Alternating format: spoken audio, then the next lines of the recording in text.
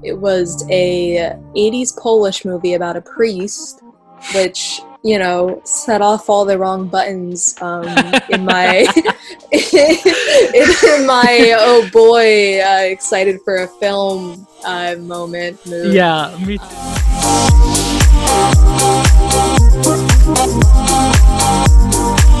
Welcome back to Netflix Roulette. I am your host, Kate Hughesby, and this is a show where me and a guest randomly select something off Netflix, watch it, review it, and tell you if it's a piece of shit or something you should watch. And today, I am joined by one of my very good friends, Rihanna Cruz. Yay!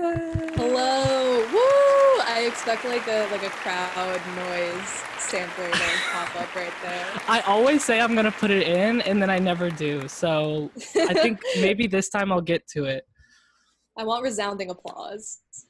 You deserve it, because let me tell you, people, they are one of the most prolific artists at USC. They are one of the most talented DJs in the greater Los Angeles area, and they just got a coronavirus test 2 hours ago. Yep. So multi-talented. Call me a triple threat, if you will. The new triple threat. Yeah. How was the COVID test?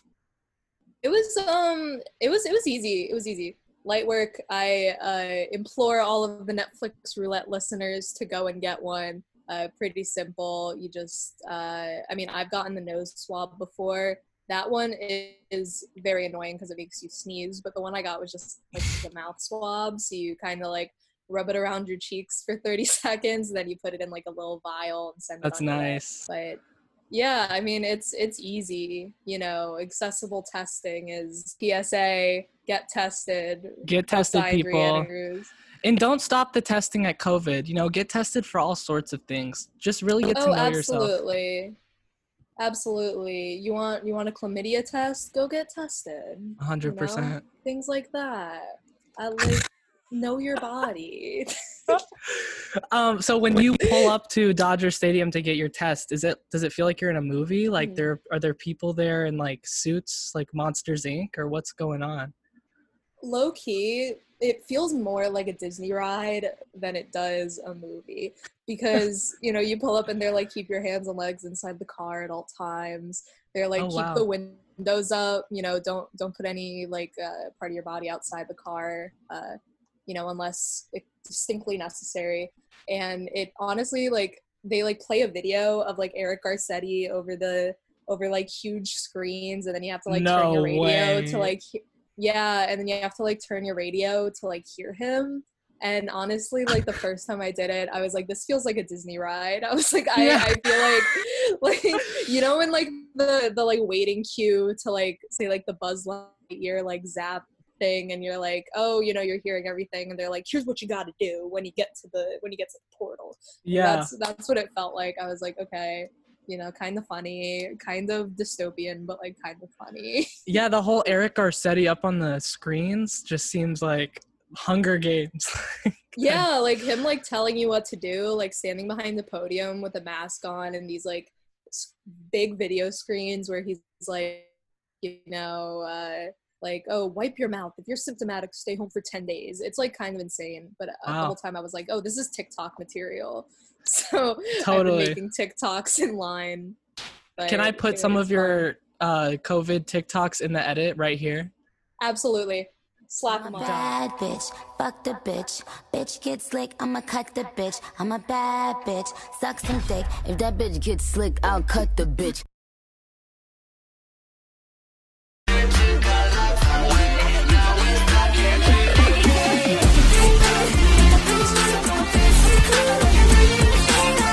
Done. Yep, so I noticed that your background for Zoom is Ma. Can you tell us a little bit about your genuine connection with Ma? Wait, can you say that again? It got lost. I'm sorry. Oh yeah, you froze. Hold on. Can you hear me? Yes, now I can. Okay. Can you tell us a little bit about your connection with Ma and what Ma means to you? Yes. My background is Sue Ann Ellington, Octavia Spencer's main character in the 2019 movie Ma, directed by the director of The Help, Tate Taylor. My connection to the movie Ma is that I think it's a cinematic masterpiece. and one of the best movie experiences of the past movie-going year. I saw Ma a number of times. I think it's absolutely incredible. I think it's a modern camp classic. My favorite Ma experience was that they showed it at our university on my birthday, on my 20th birthday.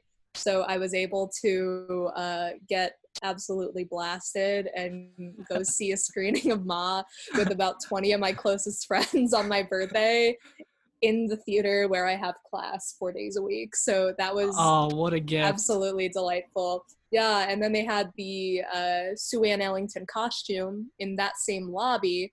So I would Ma check a couple times a week, pay my respects to the Blumhouse costume, and get the fuel and support I needed from the Octavia Spencer mannequin to fuel me through my week of classes at the School of Cinematic Arts. So. Yeah, you kind of started a movement with the Ma check, like on Instagram stories. Like there were just, every other day you'd see a new person joining the Ma check movement. So that was fun. Right. Yeah, the Ma check movement was my favorite part of the fall 2019 semester because I mean it really revitalized me and gave me hope, so to speak, which is weird to like attribute that to a mannequin, but like it was so stupid, and like the way that like I would bring my friends to take pictures in front of Ma and like put music over like me just like goofing around in front of Ma, like it was really fun, and it honestly like provided a sense of community. The Ma fandom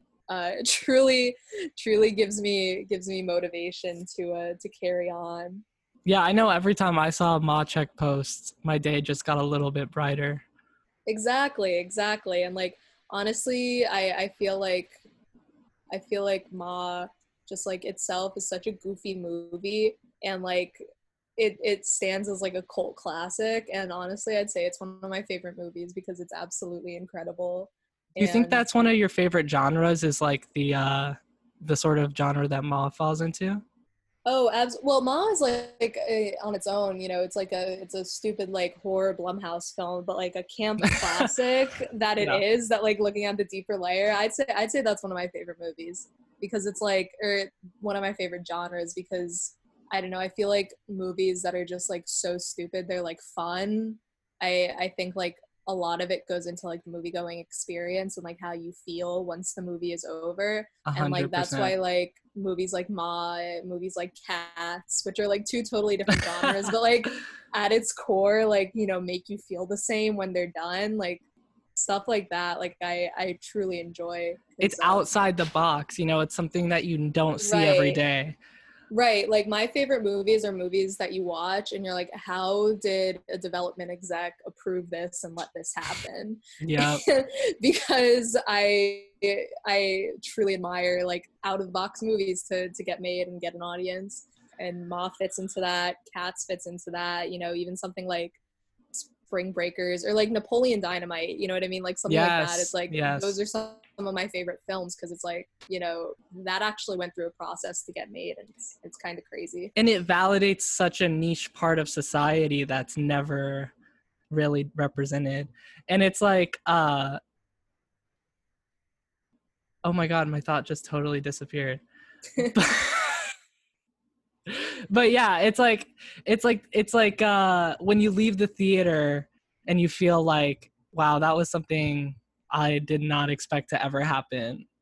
Right, like it's an experience, like it transcends film and becomes an experience. And like, yes, with movies that like are all encapsulating like that, like I think that's really important because I mean, like, I'm a film production major, and like you kind of see like film, centralized like studio film becoming like homogenized, and when you get something that's like totally like off the wall, like in this case like using Ma for the sake of example, right? Like it's like, these 5 teens just like hang out in this woman's basement, and then she like starts to go insane and like to like starts to like project onto them and things like that. And like there's a scene in Ma in which, like, spoiler alert, she hits like a woman, like she speeds in her car and like runs over a woman while like September by Earth, Wind and Fire is playing, and like something like that, like I don't know, It has it TikTok energy. transcends.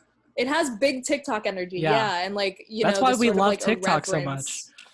right? Like the inherent like irreverence that goes into something like that. Like I fully appreciate, and I think like in a world where like film is becoming so similar to one another in like the studio sense, to have something like that be made by a major studio and like have that effect on people, like I think it's truly incredible.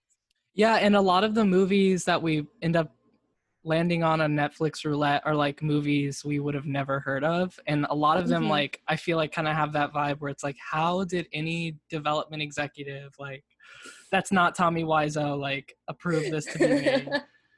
But, money laundering, period. Yeah, it's been fun to like get into those. Yeah, I mean, I can imagine.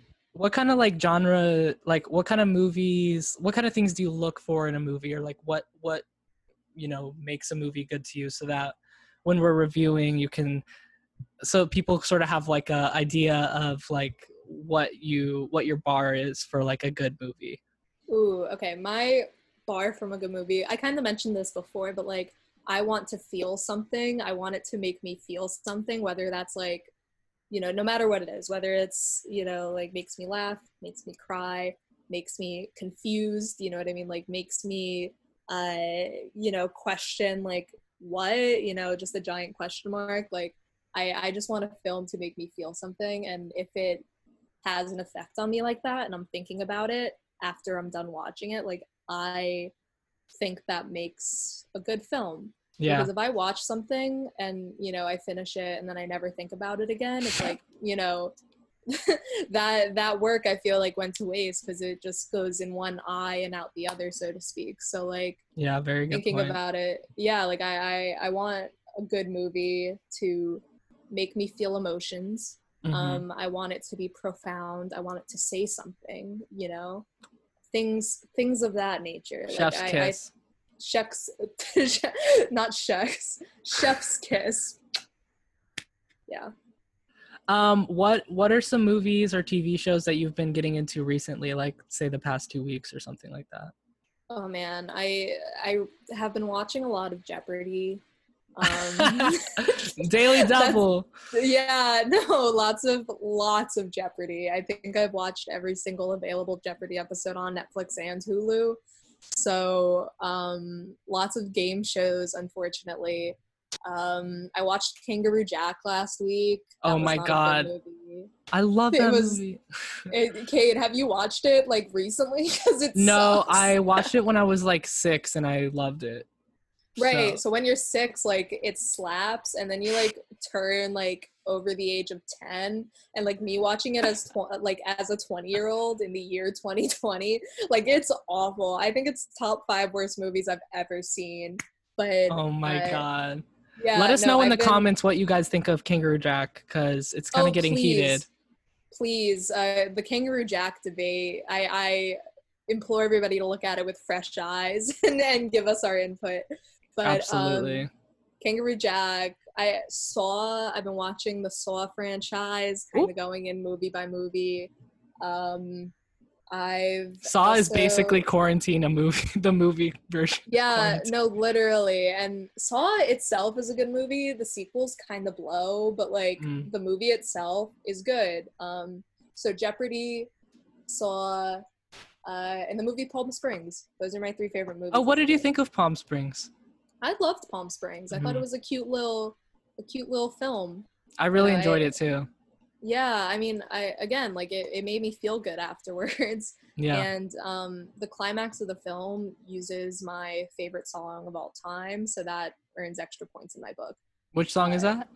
At the end, they use a Kate Bush song. They use Cloud Busting by Kate Bush. Ooh. And like, yeah, I don't want to spoil it for the listeners, and I want everybody to watch it. But toward the end, cloud busting in a climactic moment, and it's truly transformative. Yeah, and for those of you listening, you can also check out the review of Palm Springs Robert, Ace, and Sabrina did. They just put it up a few days ago. Some mixed opinions in there, so it's an interesting review to check out. That being said, I think it's time for us to jump into the game. So I'm going to share my screen now. Share screen, Netflix. So this is how the game works. Brianna will give me 3 to 4 numbers, which will hopefully correspond to a Netflix genre. So do these numbers mean anything? Are they random? Tell us how you're getting these numbers today. Okay. Well, it's 4 numbers, right? So I'm going to drop the first 2 24 because those are my 24 is my lucky number. Then I'm going to follow it up with my favorite number conceptually, the number 9, because it has a beautiful shape and it's not quite 10, but it has superiority over the other numbers because it's higher. So I stand number 9. Yes, 369. Yeah, exactly. And then I'm going to end it with the number 5, kind of middle of the road, see what we end up with. A moderate. Yeah. Oh. Bruh, it said error. You lost your way. Let's try one more time. It might have. Okay.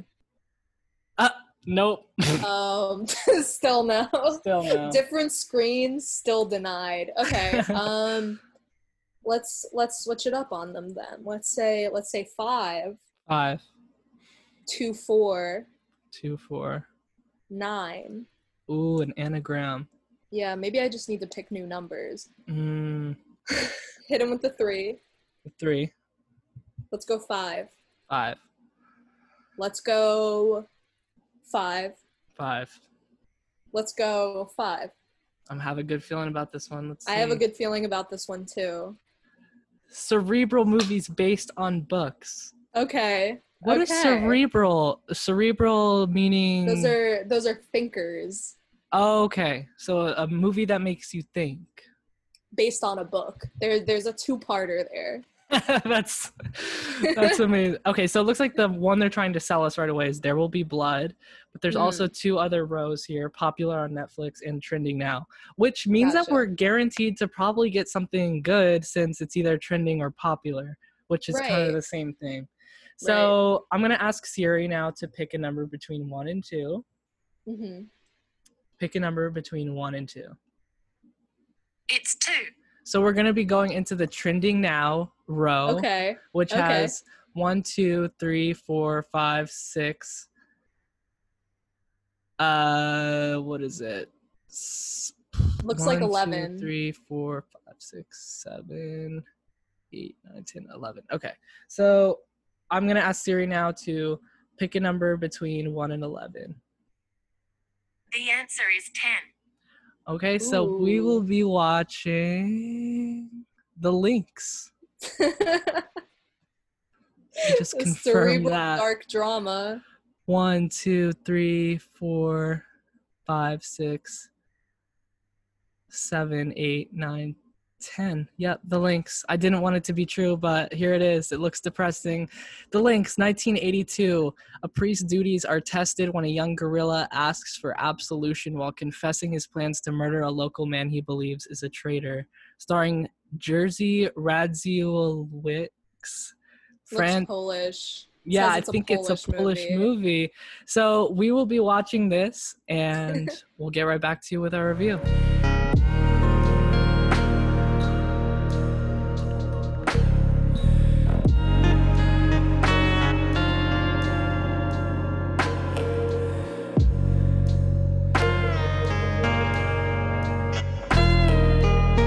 Alright guys, so we just watched The Lynx on Netflix. Rihanna, first impressions. What do you think?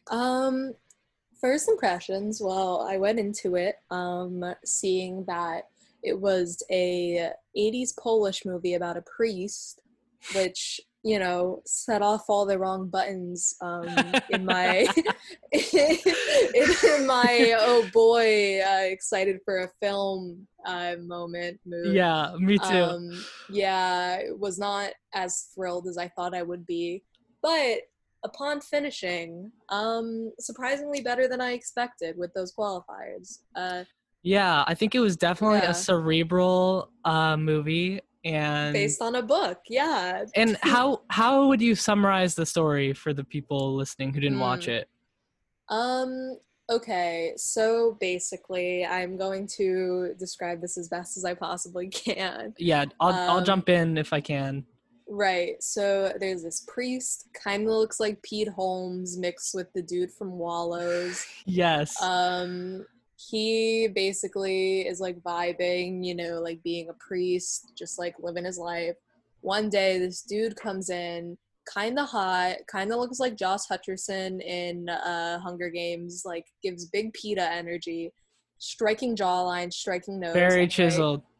Chiseled, absolutely chiseled. Giving me like way ho, like you can see this guy, you know, walking down the street outside of Flaming Saddles, like giving me everything. But yeah, so this dude comes to a confession with Pete Holmes' priest and is like, hey, can you absolve me of my sins for the afterlife? And then he's like, what sins? And he's like, oh, well, I'm assigned to kill a dude. Haven't done it yet, but, you know, I am basically with, like, the German soldiers, and there's this dude that's a traitor because he's harboring, like, Jewish people in his house. Because, by the way, this takes place during the German occupation of Poland. So, you know, this dude's a traitor because he's hiding Jewish people. And the priest is like, oh, shit, so you're going to kill this dude? And he's like, yeah. And the priest is like, well, I don't know if he's an innocent man. So the priest goes to see the dude that he's supposed to kill. Turns out the guy is a traitor and he is harboring Jewish people. So now the priest is like, oh shit, am I gonna absolve this dude or not? Oh fuck. So he has another conversation with this guy.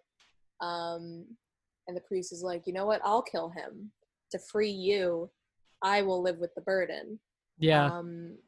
Yeah. Meanwhile, this is like peppered through like surreal, like, you know, homoerotic dreams of like daydreams, him. Yeah, like like homoerotic, like grayscale delusions of like him and chiseled PETA. Mm-hmm. So yeah, that peppers the interim. And then in the end, you find out after the priest decides not to kill the traitor, that the man, the chiseled PETA guy, the chiseled PETA Flaming Saddles West Hollywood regular, is a ghost. Turned out to be a ghost. So it was interesting because at first the movie was really slow, and for about 30 minutes there was really not much going on at all. We just kind of saw the priest's day-to-day life, and they sort of built up occupied Poland as like a very sort of creepy, like isolated place, even though they really didn't like show us a lot of German soldiers or like much having to do with the war. You could definitely still feel like it had like an apocalypse. Yeah, it was like an apocalypse. And then once it started to get more, I'd say about halfway through, like it started to get more entertaining. There was like a moral dilemma that was like introduced, and like it transcended like normal sort of like, oh, like priest movie, and then like went into like, oh, you know, he has to kill a man, which I think is like, or offers to kill a man, which I feel like is nuanced for like a, you know, traditional moral like priest having issues with his faith conflict. Like I thought that was, and it kind of like asks the question like, what is the role of a priest during a world war? Like when people aren't even coming to mass, when people aren't you know, like practicing faith like they normally would during war, like what is his role? And I think that kind of like drove him to this like in sort of extreme point. Like he almost felt like he had to become Jesus himself and like die for this man's sin, like become like a martyr in, like the big scheme of things.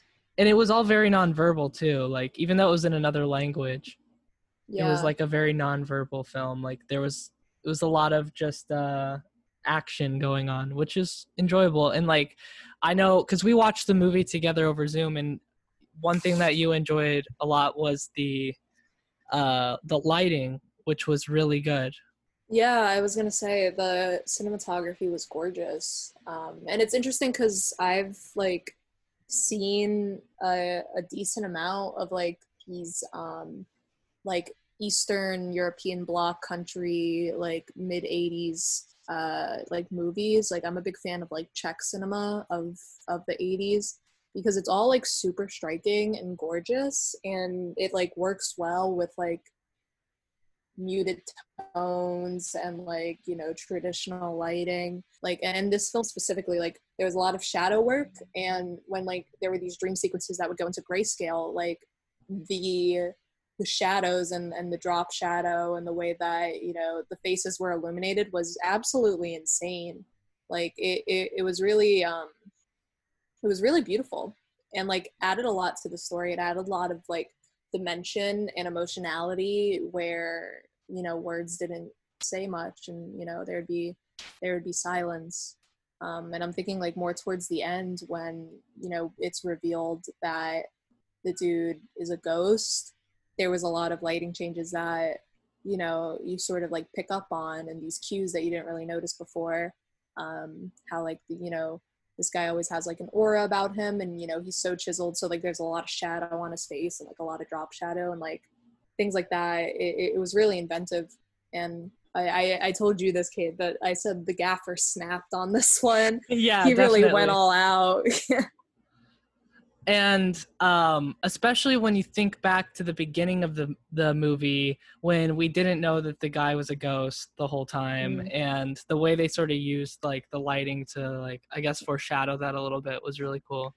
Yeah, I mean that, and like just to kind of like reinforce the entire mood of the movie, because like there's just this aura of dread that like encapsulates every single scene, weirdly enough. And Yeah. like I saw somebody describe it on Letterboxd as like a horror movie, and like thinking about it, like opening up the movie and said it's rated PG-13 or rated PG for fear. I was like, oh, interesting. But like thinking about it, like it really is a horror movie in some regards, because it's like, you know, playing with like a person's morality, and like Yeah. what do, you know, like as a priest, if you build yourself up on being a moral person. And it's And like that's interesting that this shattered. was adapted from a book too, because the category we landed on was cerebral movies based on books. I think Yeah. this was definitely cerebral. I don't know exactly if I've thought of movies as cerebral before. Is that something you're familiar with? Like, is that a term?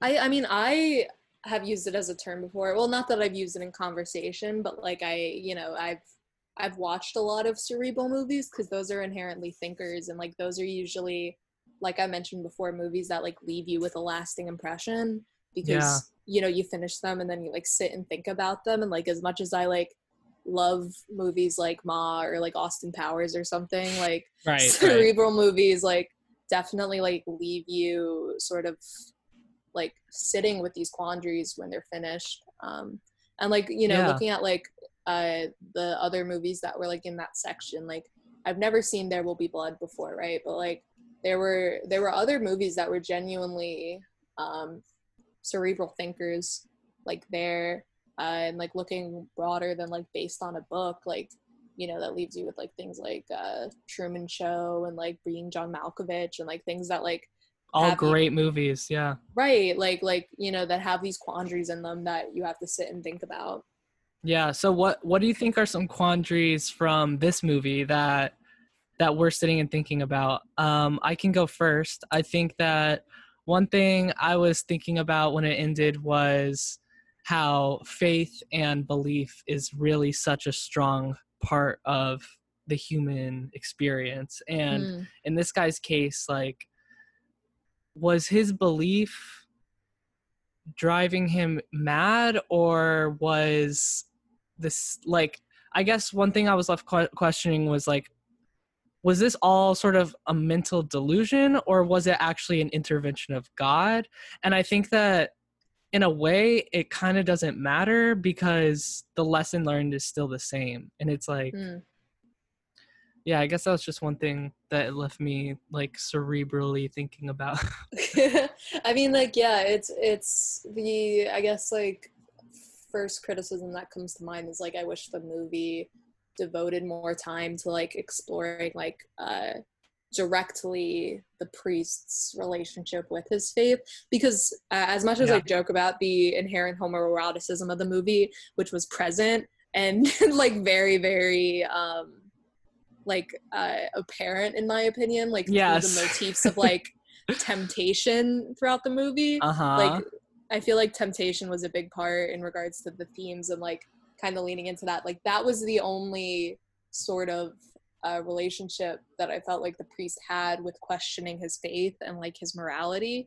And like, I wish they went more into that, because I feel like that's something that like would have enhanced directly like the priest's character, you know? Yeah, because Um, I, as much as the movie was a great existential thinker, I think that mhm. it did miss a little bit of, um, you know, making us sort of care about the priest character. I felt like that was sort Yeah. of missing, because when he went through this whole thing, it was sort of just question mark, and not a whole lot of answers.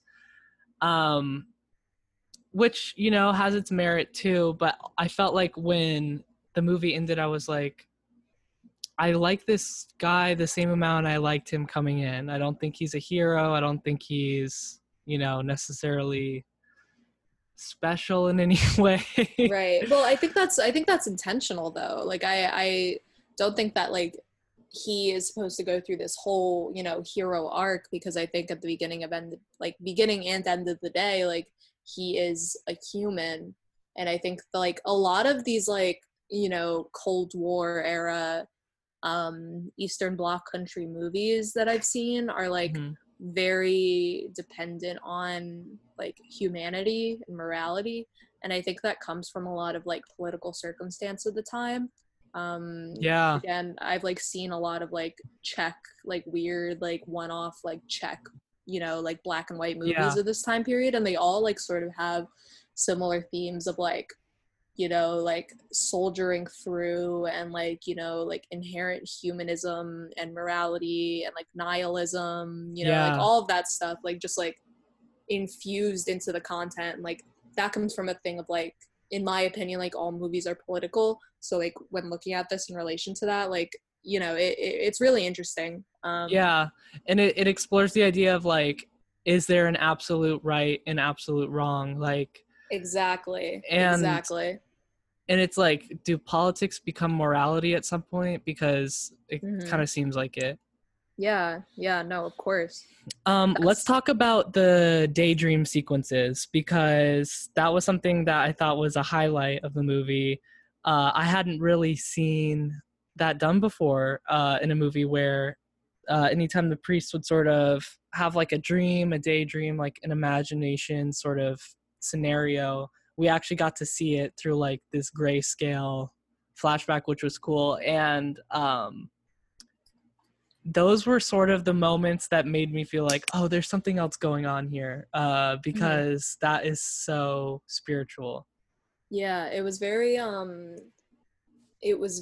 surrealist and like, you know, I mean, this predates David Lynch, but you know, it gave me very Lynchian vibes, which Yeah. I feel like, you know, watching it, it's like, okay, they like move location super quickly, and like, you know, there's very very striking images that honestly resonate with me. Like, there's one daydream that like takes place partly at a beach, and like, you know, the ghost character turns and like his entire side of his face is sandy, and he's like lit so beautifully against this background of just like, you know, grayscale beach.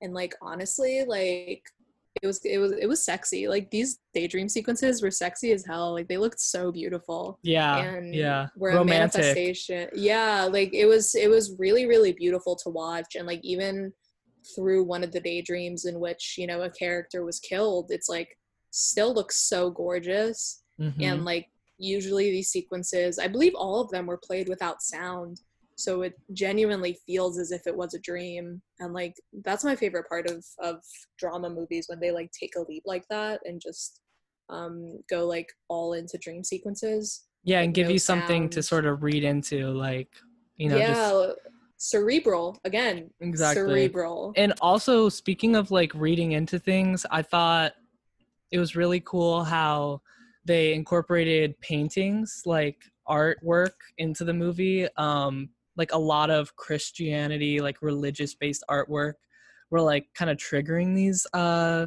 sequences, Oh yeah. because like a lot of the artwork depicted either like a demon like tempting a priest, or like death, or seeing like the Saint Mary's of the church.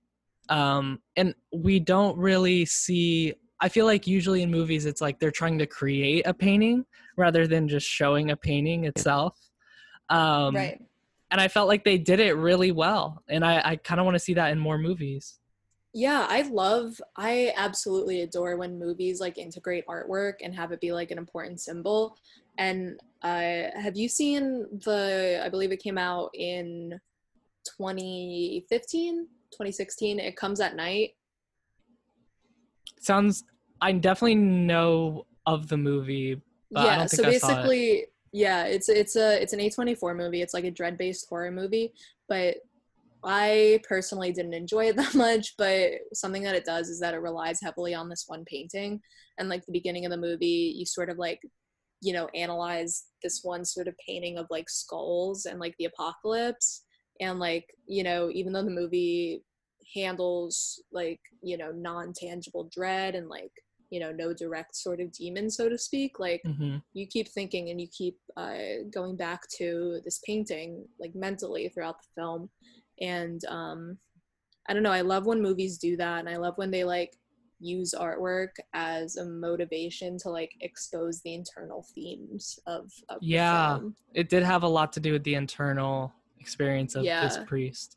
yeah, like moving it in that direction, like the intertextuality, that's the word I was looking for, Yes. Yeah, of put that film degree to use. Like, we love to see yeah, it. that's that BFA. No, but Yeah. like artwork intertextuality, I think is really important. And I think it could say a lot and like transcend what you know you see in terms of like 3D like character existence, and like Hmm.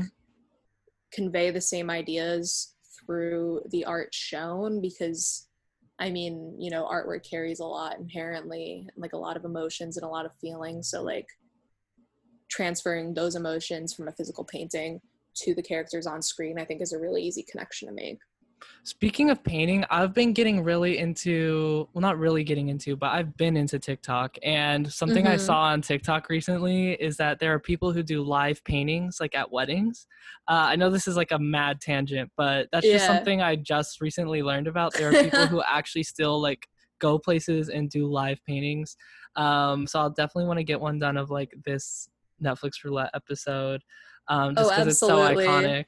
Um, I want to be the demon in the painting that's in. I want to be in the demon position. and I'll be the priest, like, Yes, yes. I'll be out here. resisting temptation. I know, taunting you. What do you think? What do you think? Like the takeaway from this movie was for you? Hmm.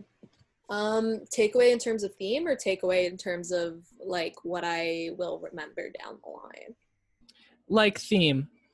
Hmm. I mean, I'd say this film was about inherent morality and projecting your moral compass, whether it's good or bad, and kind of wrestling with the fact that there really is no good and there really is no bad. Because I mean, if you look at it, the character in the movie that was so called the traitor was, you know, helping people. Nazi. Yeah. Right, right. Like, you know, the character that was supposed to be killed because he was a traitor to the state was like helping the Jewish people. And the character that was looking to be absolved of his sins was working for the Nazis.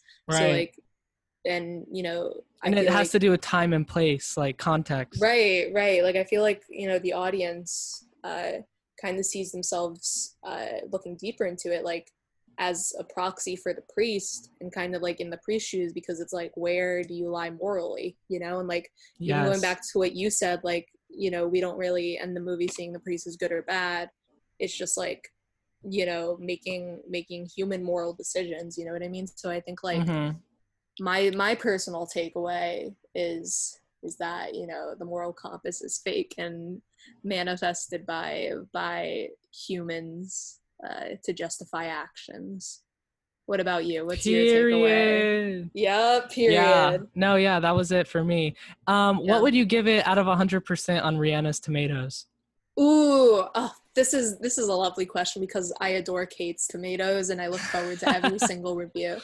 I'm an avid Letterboxd user, and I think I would honestly for those of us who don't know, what is Letterboxd? Oh, Letterboxd, for those of you that don't know, is a movie reviewing website a la like Rate Your Music or something like that. And basically it is like a logging app for movies. So whenever you watch a movie, you can give it a rate and a review. And it basically just like logs every single movie you've ever seen and all your reviews. And, you know, I pay for Letterboxd Pro, which is, it gives me like higher stats and things like that. Like it's really cool if you watch a lot of movies, and I like try to watch a movie a day. So it's really dope. That's great to see stats and stuff. Yeah, I mean today's The Lynx was my movie of the day, so we'll see if I hit number 2.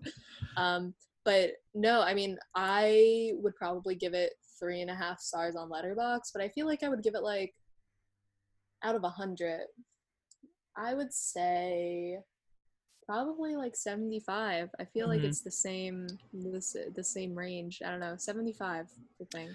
Yeah, I think there's a few different ways I'm looking at this movie in terms of percentages. Like in terms like, of how do you like rate on Cade's Tomatoes, like usually for me it's like how much did I actually enjoy the movie, like out of 100% being like there couldn't be a better movie than this.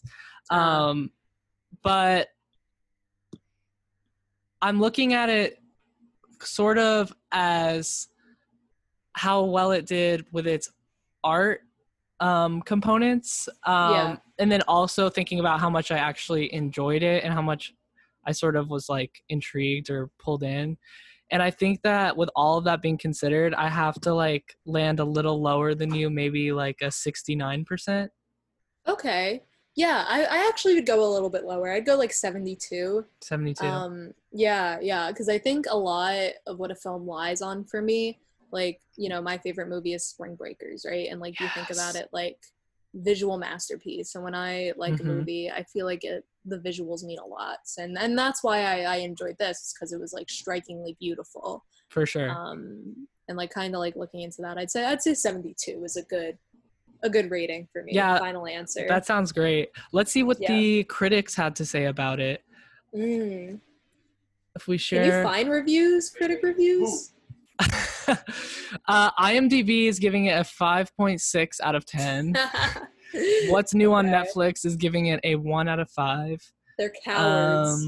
But there is no Rotten Tomatoes. Oh, there is a Rotten Tomatoes. No, that's not the movie. Oh man, that's not the movie. No. But yeah, it seems like people are kind of just in the middle on it. I mean, yeah, it has a 3.6 on Letterboxd, it says. So, would you recommend it to people listening right now? I would. I would recommend it if moral like dilemmas are like your thing or like your jam. Like if you really liked other priest movies like First Reformed, etc., like I think this movie would be right up your alley. If you're like about the moral quandary life, definitely give this a look. I'm sorry, I'm looking at your virtual background. It's just like, yeah, it's no, for those of you that are listening, it is Elon Musk holding XAE X12. Yeah, because I don't know how to pronounce the name, is holding Grimes Baby. Yes. And I'm in the position of Grimes Baby in the camera. But no, if you're about that Eastern European movie, like block film life, give it a look. So if you're That's nice. Dasha Nekrasova, like definitely check it Yes. out. Yeah. Yes. Correct. Would I recommend it? I think I have to go the same as you. Like, Yeah. if you're trying to watch something that's cerebral and something that's in World War II Poland, this is a good movie. And if you're looking for a movie to just sort of have a good time with, this ain't it, Chief. No, if yeah. you're like looking to sit down and like watch some cinema, like if you're a cinephile, check this film out. If you just like want a movie to pass the time with, maybe have in the background as you're doing something else, Lynx isn't the film for you. So anything else you want to add about the movie? I think that does it. That does it, really. Yeah, that I don't really know. does it. Everybody had super chiseled features, and they, what I thought was interesting, actually, really quick, this film, I'm curious to see like what the budget would be, because they only use like 3 actors and only like 3 locations, which I thought was really interesting from a film production point of view. Yeah, and I thought the acting was actually really good. Yeah, no, the acting slapped. But except for when he passed out at the end, that was a little wonky, but yeah. So that will do it for us this week on Netflix Roulette. Thank you so much, Rihanna, for joining us. Where can people find you on social media? What are you up to these days? What do you want people to check out? Oh man, what am I up to these days?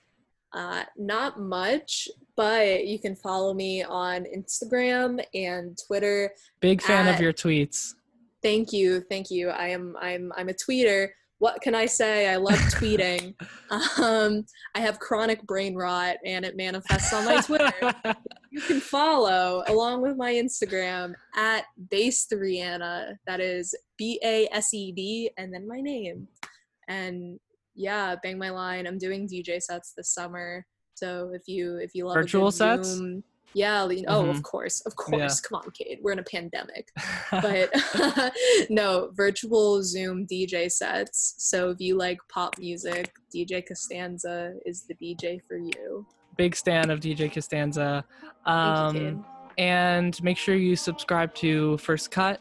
Check out the reviews. Check out the podcasts. And thank you guys so much for watching. My name is Kate Hughesby. This is Netflix Roulette. Thank you, Rihanna. Signing off. Thank you, Cade. Farewell. Godspeed. Godspeed.